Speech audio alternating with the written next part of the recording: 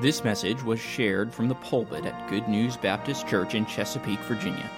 For more information, visit us online at goodnewsbaptist.org.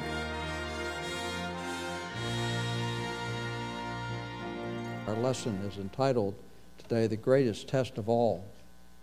And in my notes, I have something here to kind of get us started in this lesson that has to do with age. There's a poem that's called Time's Paces. It's a poem about the apparent fast pace of time as we get older. And all of us here who have reached some later years in life can say that it seems like the older you get, the faster things go. And I remember when I was just a kid, I thought that vacation or the summer months when we were out of school, it seemed like a year. And then when Christmas came along, it seemed like it was about 3 years before Christmas was going to come again. But nowadays, it seems like we just put our Christmas tree away last week. It's time to get it out again. Do you realize that today is the middle of August? Which means that Thanksgiving is only about 3 weeks away, and a week after that's Christmas. Anyway, this poem was written by Henry Twells, Twells, in the late 1800s and was published as a hymn in 1901. It's etched on a clock case in Chester Cathedral in Cheshire, England, where it can be seen today. And here's the poem. Some of you probably have heard this before. When as a child I laughed and wept, time crept. When as a youth I dreamed and talked, time walked. When I became a full-grown man, time ran. And later, as I older grew, time flew. And soon I shall find, while traveling on, time gone. O Christ, wilt thou have saved me then? Amen. And that pretty much sums it up for us, doesn't it? Abraham was 75 years old when he enrolled in the School of Faith, as we've been studying in our class. And now when we come to this time, as we find him in chapter 22 of the book of Genesis, he's a little over 100 years old now. And none of us in this class, as far as I can tell, with the exception of one or two, have yet reached 100 years of age. And when I say except one or two, I have some questions about one or two. We're not always honest about how old they really are. But anyway, we're never too old to face new challenges in life. We get them all the time. And when Abraham reached the age of 100, we find the biggest challenge that ever came to him in all of his life. We fight new battles, we learn new truths, and the truth is if we stop learning, we stop growing, and when we stop growing, we stop living. And so we're still all in this growing stage. We're still living, which means we're still growing. And the truth is, every one of us in this room today is a project in progress. You've heard me say that before. We're still progressing in this life. Abraham still had some things that he had to learn. Arthur Schopenhauer made this statement one time. He says, the first 40 years of life give us the text, and the next 30 supply the context or the commentary. And for the Christian, the text of our life really ought to be Habakkuk chapter 2 and verse 4. And by the way, this same verse is found in two other places in the Bible beside here in the New Testament. It's found as well. But here it is. The just shall live by faith. And we still need to be living by faith. The commentary is being written every day that we listen to God and obey Him and His direction. But sad to say, some people understand neither the text nor the commentary that's written about the text. And their life comes to an end before they really have started to live. And that's a very tragic thing. But here in Genesis chapter 22, it records the greatest test that Abraham ever faced. It truly presents a beautiful picture of Jesus' sacrifice on Calvary. If you've read the chapter 22, as I challenge you to do each week when I send out our notes, to read ahead, to read these chapters ahead. If you've read chapter 22, you realize that this is the record of when God called upon Abraham to take his son, his only son, Isaac, up to Mount Moriah and offer him there as a sacrifice. And a big test. And a wonderful test, and he passed the test, by the way. But anyway, this is a picture of Jesus Christ and his sacrifice on the cross. But the main lesson here is obedient faith that overcomes in the trials of life. Anybody in this room going through any trials during the course of your life? I have an idea that there may even be some of you seated, as you're seated here today, you're facing some trials right now. They may not be the same kind of trial that Abraham is facing, because the truth is that the trials that we receive at God's hand are tailor-made for each one of us. There's a reason for that. We're going to talk about the difference between trials and temptations here in just a few moments, and there is a big difference between a trial of life, which usually comes from God. Some of them we bring on ourselves, but and temptation. There's a difference between the two of them. So anyway, Abraham teaches us how to handle these tests and how to glorify God in 5 simple instructions that he gives us. And so that's the course of our lesson today, these 5 instructions. And the first one is this, Roman numeral number 1. Expect tests from God. Let's read the first 2 verses of chapter 22. It says this, and it came to pass after these things that God did tempt. The word there is test. It's not a temptation. A temptation is a solicitation to do evil. But often the word tempt in the King James Bible has the idea of a testing, and that's what we're talking about here, that God tested Abraham.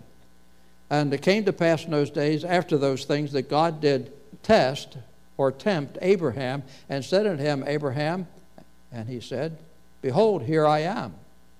And he said, Take now thy son, thine only son Isaac, whom thou lovest, and get thee unto the land of Moriah, and offer him there as a burnt offering upon the mountain, which I shall tell thee of. And so God brought a test into Abraham's life. And then the next point, letter A, under that is, we must learn to value the value. We must learn the value of God's tests. Sometimes we waste those testing times. We don't learn what God has for us to learn here. So in the school of faith, it's necessary that we have occasional tests, or we'll never know where we are spiritually. God brings these times into our lives so we can understand where we stand with Him, so we can understand our relationship with Him or our lack of proper relationship with Him. He brings these things intentionally upon our life. And so Abraham had his share of tests right from the very beginning.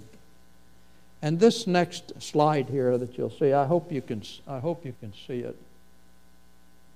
Can you read that? Okay, I know it's kind of small print, but you have to fill in some blanks here, so let me help you with that. Here are the tests that Abraham had to endure. First of all, it was a family test. When God asked him to leave his family and step out by faith and go to a new land. That's found in chapter 11. We discussed that then. He passed that test. He listened to God. He left Ur of the Chaldees, as God told him to do, to go to a new land, which turns out to be the land of Canaan. Number 2, but the second one is, but this was followed by a famine test. Famine. He failed this one because he doubted God and he went down to Egypt for help. We saw the tragedy of that down in back in chapter 12. But then once back into the land again, Abraham passed another test. It was called the fellowship test, when he gave Lot the first choice in using the pasture land.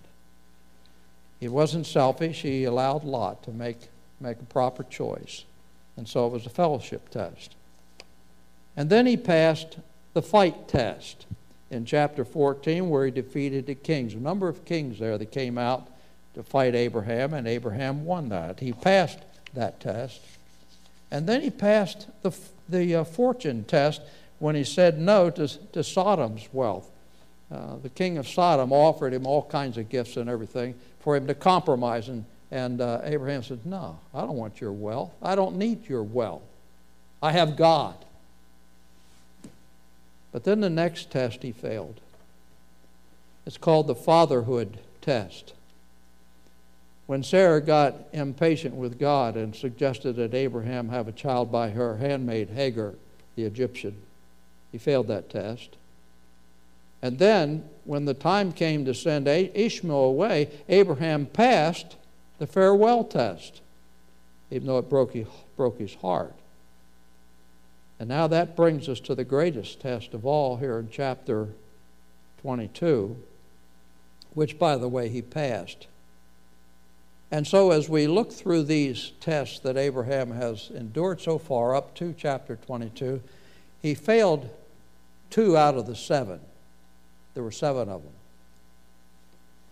He passed 5 of them. That's a good average, isn't it? It would have been nice if he had passed all of them. But now he's brought to the greatest test of his life, the greatest test he'll ever endure, the greatest thing that God will call upon him to do. He's faced with that now. God said, Abraham, I want you to take your son Isaac, the promised son, the one that was promised, that through Isaac he would make Abraham a great nation, and his children would be numbered beyond the number of sand upon the seashore and the stars in the sky. And now God said, Abraham, I want you to go offer Isaac as a burnt offering. Isaac didn't know what was about to happen. Abraham, it was just between God and Abraham here at this point. And so he was presented with this great test. You know, not every difficult experience in life is necessarily a test from God. Sometimes our own disobedience causes our pain and disappointments. And as was the case with Abraham when he went into Egypt. That was Abraham's fault, not God's. And also in Gerar, as we saw in chapter 20. And sometimes our hurts are simply just a part of normal life. As we grow older, friends and loved ones either die or they move away, and life changes around us, and many times we're forced to make painful adjustments. That some of you here probably have had the painful experience of maybe having to put your parents in an assisted living home or something of that nature. And I don't recommend that unless it's a necessary thing. And sometimes it is a necessary thing. But I think if we can take care of them in our home, we should do that. We should be satisfied and willing to do that. But sometimes that's not possible, and we understand that sort of thing. So anyway, that brings us to letter B. We must learn to distinguish between trials and temptations. Now here's the difference between the two. Temptations come from the desires within us.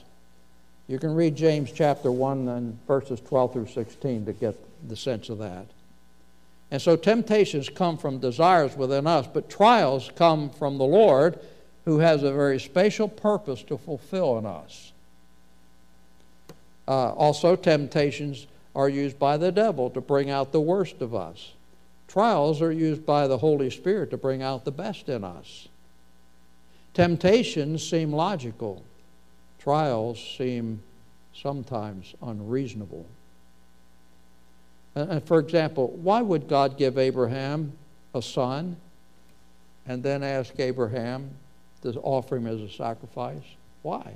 That seemed like a very unreasonable request, didn't it? And so all believers face similar temptations to sin. We all, there's none of us. In fact, Paul tells us in 1 Corinthians chapter 10, verse 13, that there is no temptation that is there is no temptation but is common to man. Every temptation we face, solicitation to sin, somebody else before us has had that same temptation. There are probably no real new temptations on the face of the earth. No temptations that somebody else hasn't had before us as far as temptations, that is, a solicitation to sin is concerned. The devil has his bank to draw from, you know. But not all believers experience the same trials of faith. God's testings are tailor-made for each child of God. And each experience is unique to each child of God. God never asked Lot to face the test that Abraham faced. Why? Simply because Lot was being tempted by the world and the flesh. And Lot never grew to the place of maturity that Abraham had reached. So there were not the same testings that God brought to Abraham that he also brought to Lot. They were different. The testings were tailor-made for each of them, like they are for us. You may think, you know, this testing that God's putting me through, I don't know if I can handle this or not. And sometimes it gets to that point, doesn't it? We wonder if we can really handle it. Well, I hope the lesson today will be a help to you as it unfolds before us, to understand that God doesn't tempt us or doesn't test us to beyond our ability to stand the testing. God knows how far He can go with each of us. So they're tailor-made because we are God's children. Well, God sends a test. It shows, in one sense, it's a compliment when God sends a test, because it shows that God wants to promote us in the school of faith. And God never sends a test until you're ready for it. Now, this is the first lesson that we need to learn, and that is to expect trials from God, because the Christian life is not really all that easy. There's a song we used to sing, "It's Not an Easy Road." I haven't heard it for a long time. But it's not an easy road. And you know, in some respects, and I always kind of hesitate to say this, but I have to say it because it's the truth. Sometimes it's easier to live as a sinner than it is as a saint. Isn't it? You find that to be true? The devil didn't bother you when you were his child. He left you alone. I mean, it was just an easy road just to go his way, you know, and he'd leave you alone. But when you became a child of God, he turned his whole artillery on you. But aren't you glad that his artillery doesn't hold a candle to God's power and God's intervening grace? And I praise God for that. Number 2, Roman numeral number 2. Focus on promises, not explanations. In verses 3 through 5, we read these words. And Abraham rose up early in the morning, saddled his ass, and took 2 of his young men with him, and Isaac his son, and claved wood for the burnt offering, and rose up and went up to the place which God had told him. And on the 3rd day Abraham lifted up his eyes and saw the place afar off. And Abraham said unto his young men, Abide ye here with the ass, and I and the lad will go yonder and worship, and come again to you. I have underscored in my Bible those 2 words, worship, and then the phrase, and come again to you. Abraham had been told, slay Isaac. Well, you know what? I believe that Abraham had such faith in the promise of God, not the explanation. God didn't really give him an explanation for what he asked him to do. He just said, do it, right?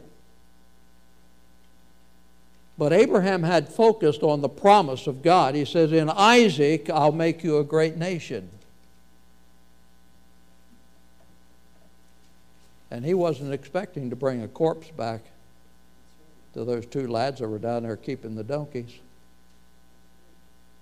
Why? Because he had his eye fixed upon God's promise and not on God's explanation. God doesn't always explain to us right away. I think eventually it's made clear to us. Maybe not even until we get to heaven will we fully understand what God's doing, what God had been doing in our life. But I believe with all my heart that if we keep our eyes focused upon the promises of God and not expect Him to give us an explanation for what He's doing in our life, I think it'll turn out better for us if we do that. Sometimes we call that blind faith. I don't know if that's a good term or not, a blind faith. But it is faith, and I praise the Lord for that.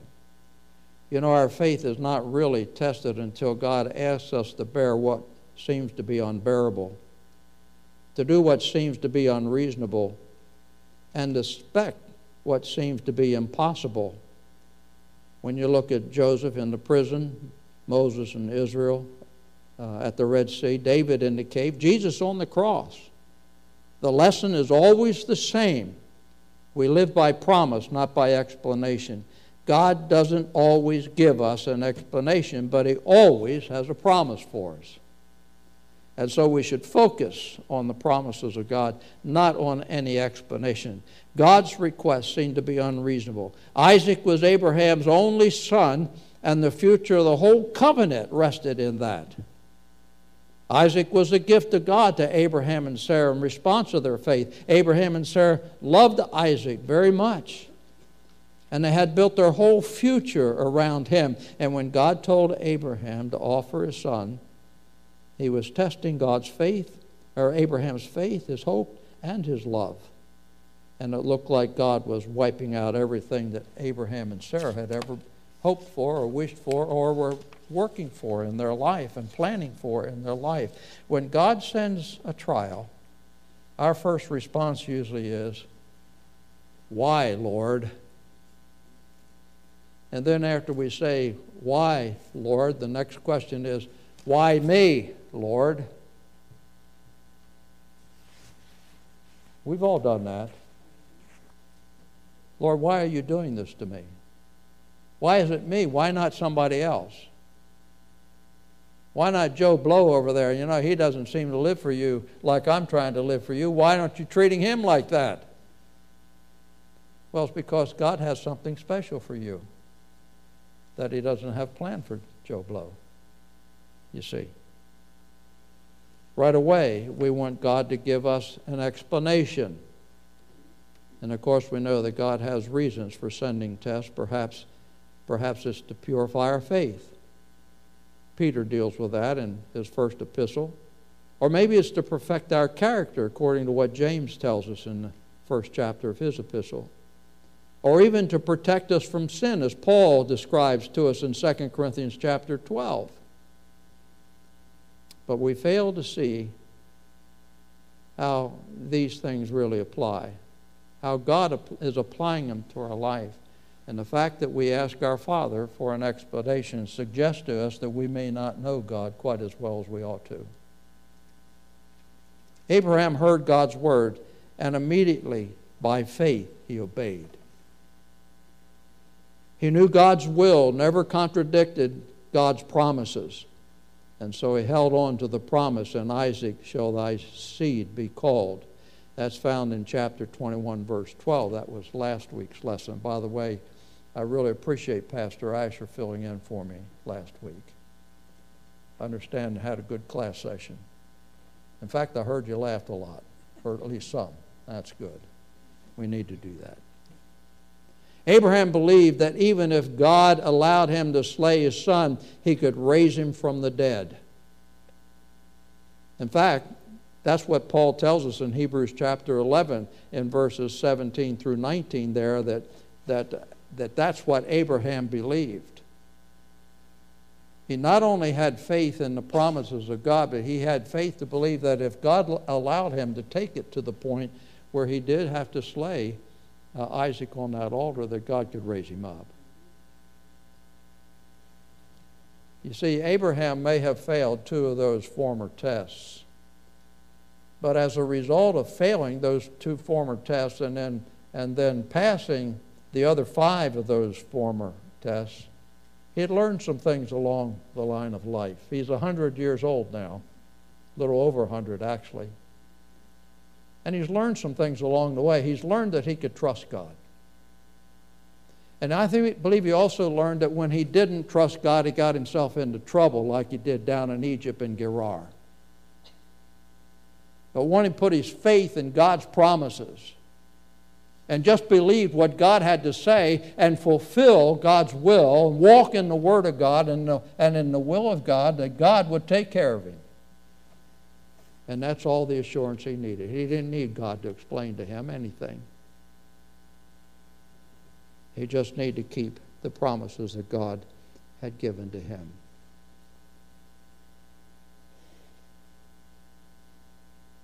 I've lost my place in my notes here.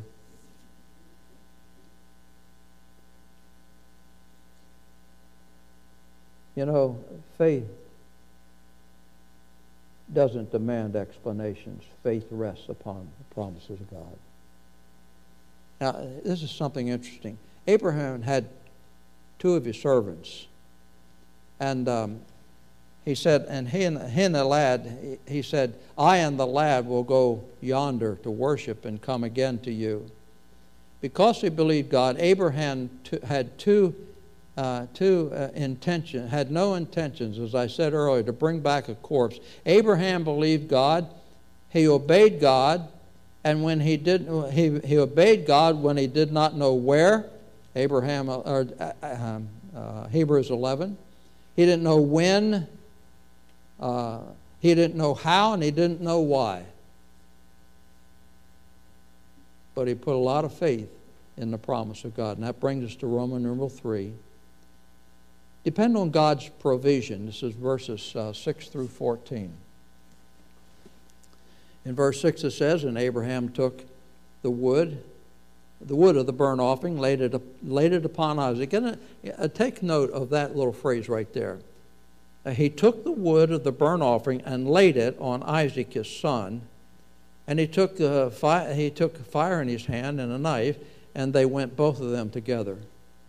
And Isaac spake unto Abraham his father, and said, My father. And he said, Here am I, my son. And he said, Behold the fire and the wood, where is the lamb for the burnt offering? And Abraham said, My son, God will provide himself a lamb for a burnt offering. And so they went both of them together. And they came to the place which God had told him of, and Abraham built an altar there, and laid the wood on the altar, laid the wood in order, and bound Isaac his son, and laid him on the altar upon the wood.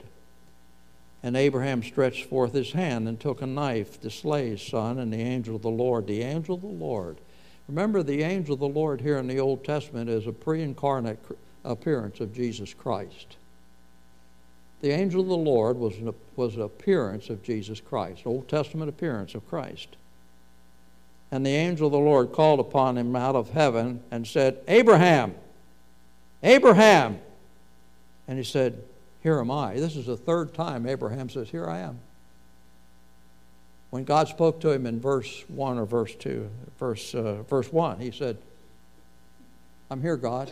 I'm here. And then he also, in verse 7, when Isaac spoke to him, he says, Here I am, Isaac. And now the angel of the Lord speaks to him again, and he says, Here am I. And he said, Lay not thine hand upon the lad, neither do thyself this thing upon, neither do thou anything unto him, for now I know that thou fearest God, seeing thou hast not withheld thy son, thine only son, from me. And Abraham lifted up his eyes and looked, and behold, and behind him a ram caught in the thicket by his horns. And Abraham went and took the ram and offered him for a burnt offering in the stead, in the place of his son. And Abraham called the name of that place Jehovah-Jireh, as it is said to this day, in the mount of the Lord it shall be seen. That name Jehovah-Jireh, I'll talk about that here in just a few moments. In fact, I'll talk about it right now. But anyway, he depended on God's provision. There are two statements in this passage that we just read that are wonderful. First of all, the statement that God will provide himself a lamb. It's in verse 8. And then this name here in verse 14, Jehovah-Jireh. It means this. It means the Lord will see to it. That is, the Lord will provide.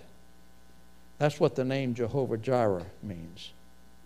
The Lord will provide. Abraham was confident that God would provide everything that he needed.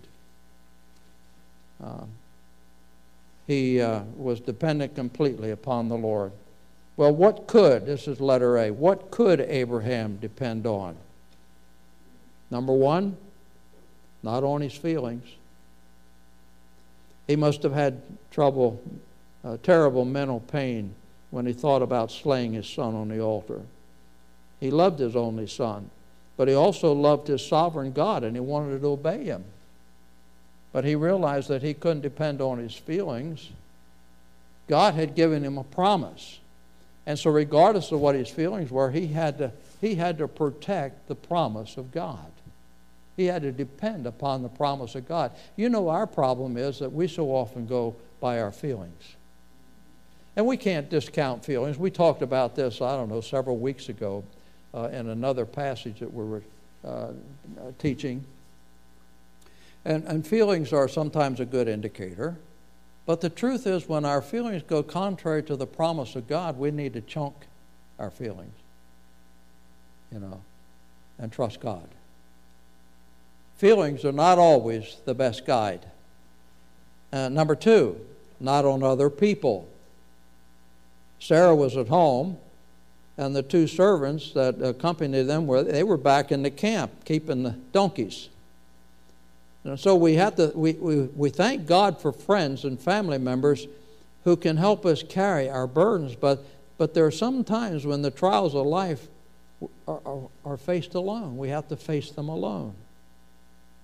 It's only then that we can experience what God our Father in heaven can really do for us, when we know that we are just with God.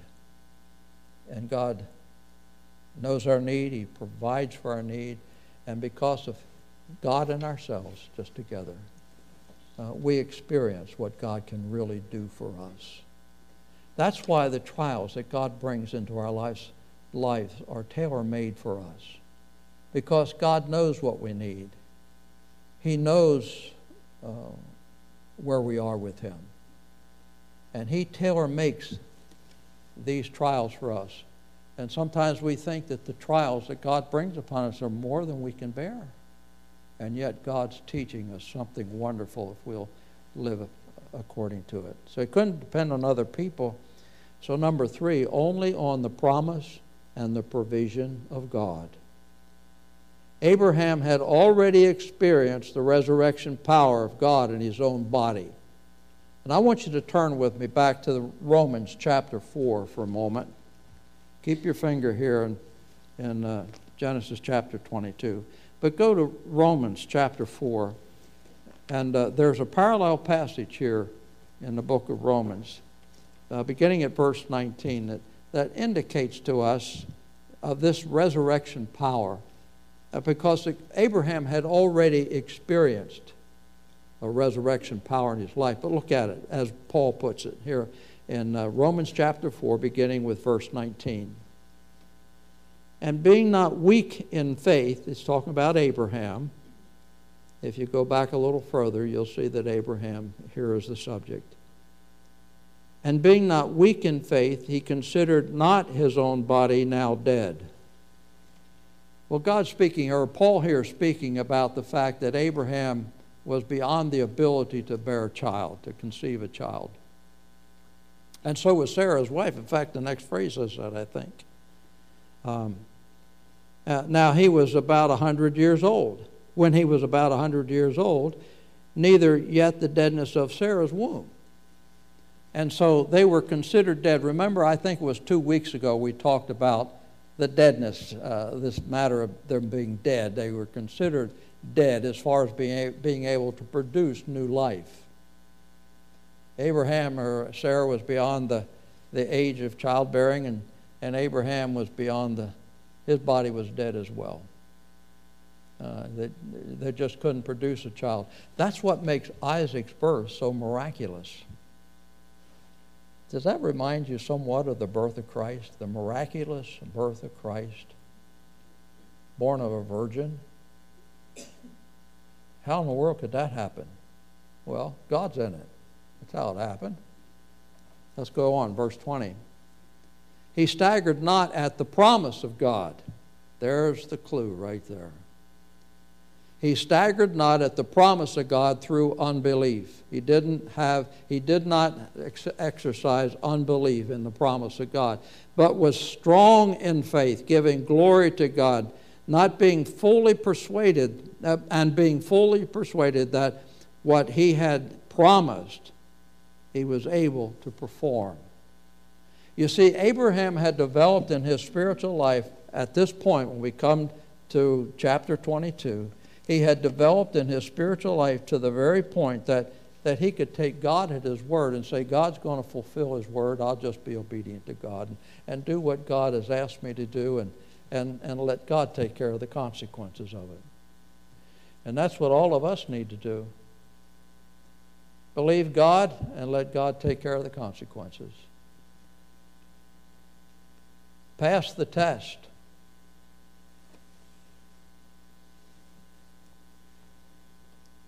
Apparently, no such resurrection had taken place before this time, and so Abraham was experiencing, was exercising a great deal of faith. There's no physical resurrection. There was no physical resurrection at this point in time when chapter 22 took place. But there was this, what's the term I'm looking for here? It was a resurrection of the resurrection of Christ, the power of Christ manifested in their lives that brought a new life in when Sarah conceived and bore a son. Well, letter B.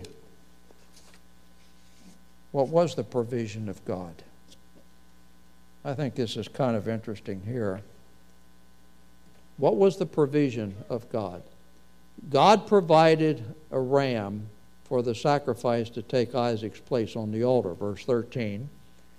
Abraham discovered a new name for God, Jehovah Jireh, which can be translated, the Lord will see to it. And then here's something that's interesting, the statement, in the mount of the Lord it shall be seen. It gives us some truths about the provision of God. By the way, do you realize that the Mount Moriah, is where the temple, the Old Testament temple, was built? Today there's the Mosque of Omar, not the Mosque of Omar, the thing with that golden. What's that? What's that? Huh? Dome of the Rock. It's a mosque temple. It's built over Mount Moriah today. That's where Solomon's temple used to be. And when the millennial temple is going to be built, that mosque, that Dome of the Rock is going to Go. It won't be there anymore. God's going to move it. When Jan and I, in fact, Jan didn't hear this. She was sick in the hospital, not in the hospital, in the hotel the first time we went to Israel. But we went with, help me out. No, not Tom Farrell, the other time. Yeah, it was when we went with Tom Farrell and, I'm sorry? Jimmy DeYoung. Jimmy DeYoung was our tour guide. And we went, he took us into what's called the Jerusalem Tunnel that runs parallel to the Wailing Wall. And we went into that tunnel, we stopped at one place, and over to where I was staying, what was to my left, you could see that wall had been dug into, and then it was patched up. And Jimmy DeYoung told us that right directly behind that wall was Mount Moriah, where Abraham offered Isaac, and it was right underneath of the altar of the Solomon's temple, of the Old Testament temple. And they said it had been excavated by the Jerusalem University. There's a society there that has the millennial something or other. I forget it. I forget what it's called. But he said they opened it up, and they saw in there the Ark of the Covenant. And as soon as they saw it, they sealed it up again. Have you ever wondered when you read through the Bible whatever happened to the Ark of the Covenant?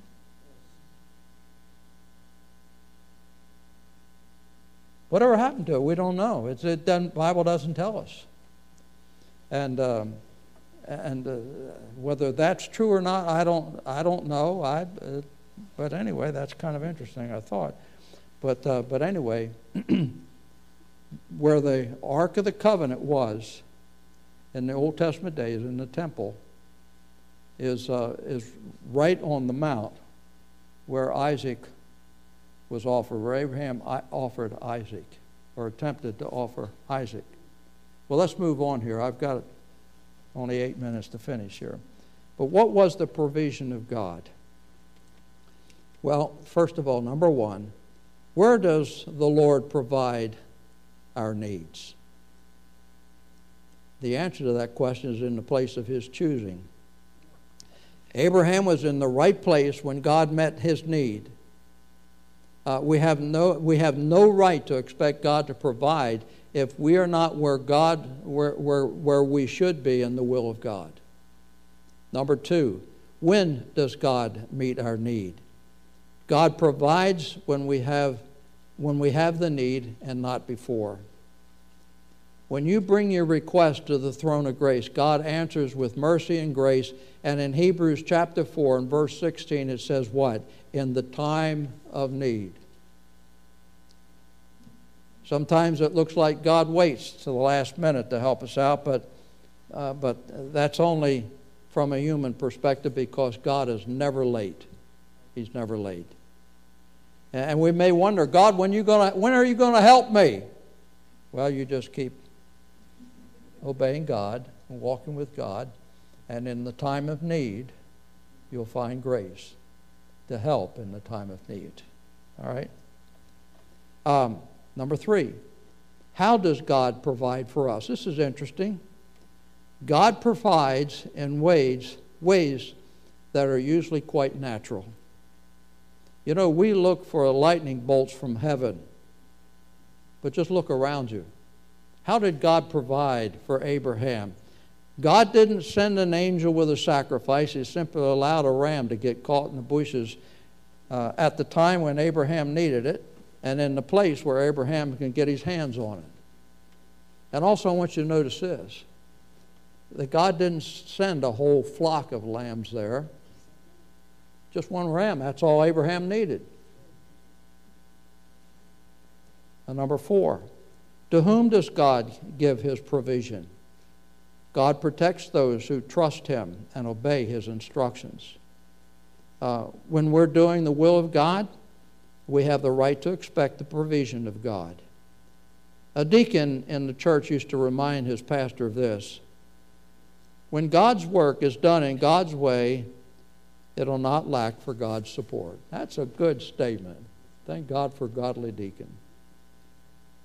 Actually, Warren Wiersbe in his notes. He said that happened in a church that he pastored, a former church that he pastored. He had a deacon that would often remind you that when God's work is done in God's way, it'll not lack for God's support.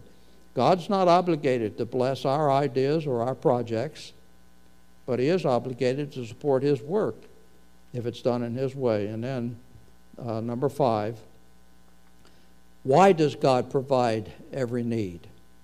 He does it for his glory, for his name's sake. Hallowed be thy name. That's the first petition of the Lord's Prayer. And it governs all the other requests. God was glorified on Mount Moriah because Abraham and Isaac did the will of the Lord and glorified Jesus Christ, the angel of the Lord. They glorified the angel of the Lord. And that takes us to the very next point, Roman numeral number 4. Seek to glorify Christ. Seek to glorify Christ. In times of testing, it's so easy for us to think about our own needs and our own burdens instead of focusing on bringing glory to Jesus Christ. We find ourselves asking, how can I get out of this? Instead, we should be asking, what can I get out of this to honor our Lord? We sometimes waste our suffering by neglecting the opportunity to reveal Jesus Christ to others who may be watching us go through that furnace of fire. People are watching us, you know. And what a testimony we can be to glorify Christ if we handle the testings that God sends our way, if we handle them in such a way that others will look at us and see Christ glorified in us. That's what it's all about. If there were ever 2 people that revealed Christ, it was Abraham and Isaac on Mount Moriah. Their experience is a picture of the Father, the Son, and the cross. It's one of the most beautiful types of Christ we find in the Old Testament. Jesus said to the Jews, your father Abraham rejoiced to see my day, and he saw it and was glad. That's John chapter 8, verse 56. In Isaiah's miraculous birth, Abraham saw the day of Christ's birth. In Isaac's marriage, in Genesis 24, he saw the day of Christ coming for his bride. But here on Mount Moriah, when Isaac willingly put himself on the altar, Abraham saw the day of Christ's death and resurrection. And there are several truths about the atonement that we see here. And let me just go through these quickly, okay? Letter A, the Father and Son acted together. They went together. God loved the Son loved God as much as they loved us. Letter B, the Son had to die. The answer to the question, where is the Lamb? That was answered by John the Baptist in John chapter 1 and verse 29. Behold the Lamb of God that taketh away the sin of the world. Letter C, the Son bore the burden of sin. Isaac didn't carry the wood until they got to Mount Moriah. Abraham carried the wood until they got to the mount, and then, what's it say? That Abraham laid the wood on Isaac. What's that a picture of? The wood is not a picture of the cross. Jesus didn't carry the cross all the way to Calvary, remember? So then what is the wood? The wood is not a picture of the cross. The wood is a picture of the burden of sin. It's a type of Jesus Christ that he bore. According to 1 Peter chapter 2, verse 24, Abraham took the wood, laid it on Isaac his son, verse 6, just as the Lord hath laid on him, Jesus, the iniquity of all our sin. Isaiah 53, 6. Letter D, the Son was raised from the dead. Isaac was not mentioned. Isaac is not mentioned. You know, Isaac did not actually die except in a figure. And then you go back to Hebrews chapter 11, verse 19. It would be nice if we had time to look at all these verses in Hebrews. But in Hebrews chapter 11 and verse 19, we find out that Isaac died as a figure. The word figure is used there, or as a type. He died and was raised from the dead. Jesus, however, really did die. He was buried. And he was triumphantly resurrected. It's interesting that Abraham returned to the two servants there in Genesis chapter 22, but nothing said about Isaac coming back to him. Do you notice that as we read it? There was no mention of Isaac returning. It says Abraham returned to the two sons, no mention of Isaac. Now, it's rather obvious that Isaac did return back home with Abraham, but we never hear of Isaac again until we come to chapter 24, where he receives his bride, Rebekah. What's that a picture of? It's a picture of the return of Jesus Christ when he comes back to receive his bride, the church. And so the type is carried through here of the return of Christ. And then this brings us to 12 o'clock. Right on the nose, according to that clock back there. But I got to give you these blanks, okay? So hang in there. We're going to do it quickly. Roman numeral number 5. Look forward to what God has for you. And this is verses 15 through 24, and I'll let you read those. There's always an after to the test of life. And Abraham received several blessings from God because of his obedient faith. And here they are, and I'm just going to give you the blanks. Abraham received a new approval. Letter B, Abraham received back a new son. Isaac was now a living sacrifice. Letter C, Abraham received a new assurances from God. He renewed the covenant with Abraham. New assurances. Letter D, Abraham learned a new name for God, Jehovah Jireh. It means the Lord will see to it. The Lord will provide. And you can read to fill in there. I left those there in your notes for that you could read and catch what I wasn't able to get to. Our Father, we're thankful for what we've learned through this wonderful picture that you've given to us in the Old Testament of what happened on Calvary. And the strengthening of faith through tests. Lord, I pray that you would be with each of us as we face the various tests that you allow to come into our lives. I pray, God, for right now, for maybe some in this class, and perhaps some who are watching through live stream, who are going through some real tests in life right now. I pray, God, something of the life of Abraham and his faith in the promises of God would be helpful and encouraging and uplifting to us, Lord, to realize that we have a God who cares. And though, Lord, it may seem sometimes that some of the things that you bring about in the course of our lives may be unreasonable, it may seem to be unreasonable, and may be impossible, that with you nothing's impossible, that all things are possible, and that you love us in spite, God, of what you allow us to go through, because you're trying to perfect us into the image of Christ. We pray in his name.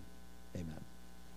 Toward the hope of our high calling, toward the promise we've received. Thank you for listening. If you have questions about your relationship with God, or you would like to know more about the ministry of Good News Baptist Church, please visit us online at goodnewsbaptist.org or call us at 757-488-3241. We encourage you to share this message with others. We trust your heart was challenged as you listened, and God's Word has had an impact on your life, as together we strive to show forth the path of life. Press on.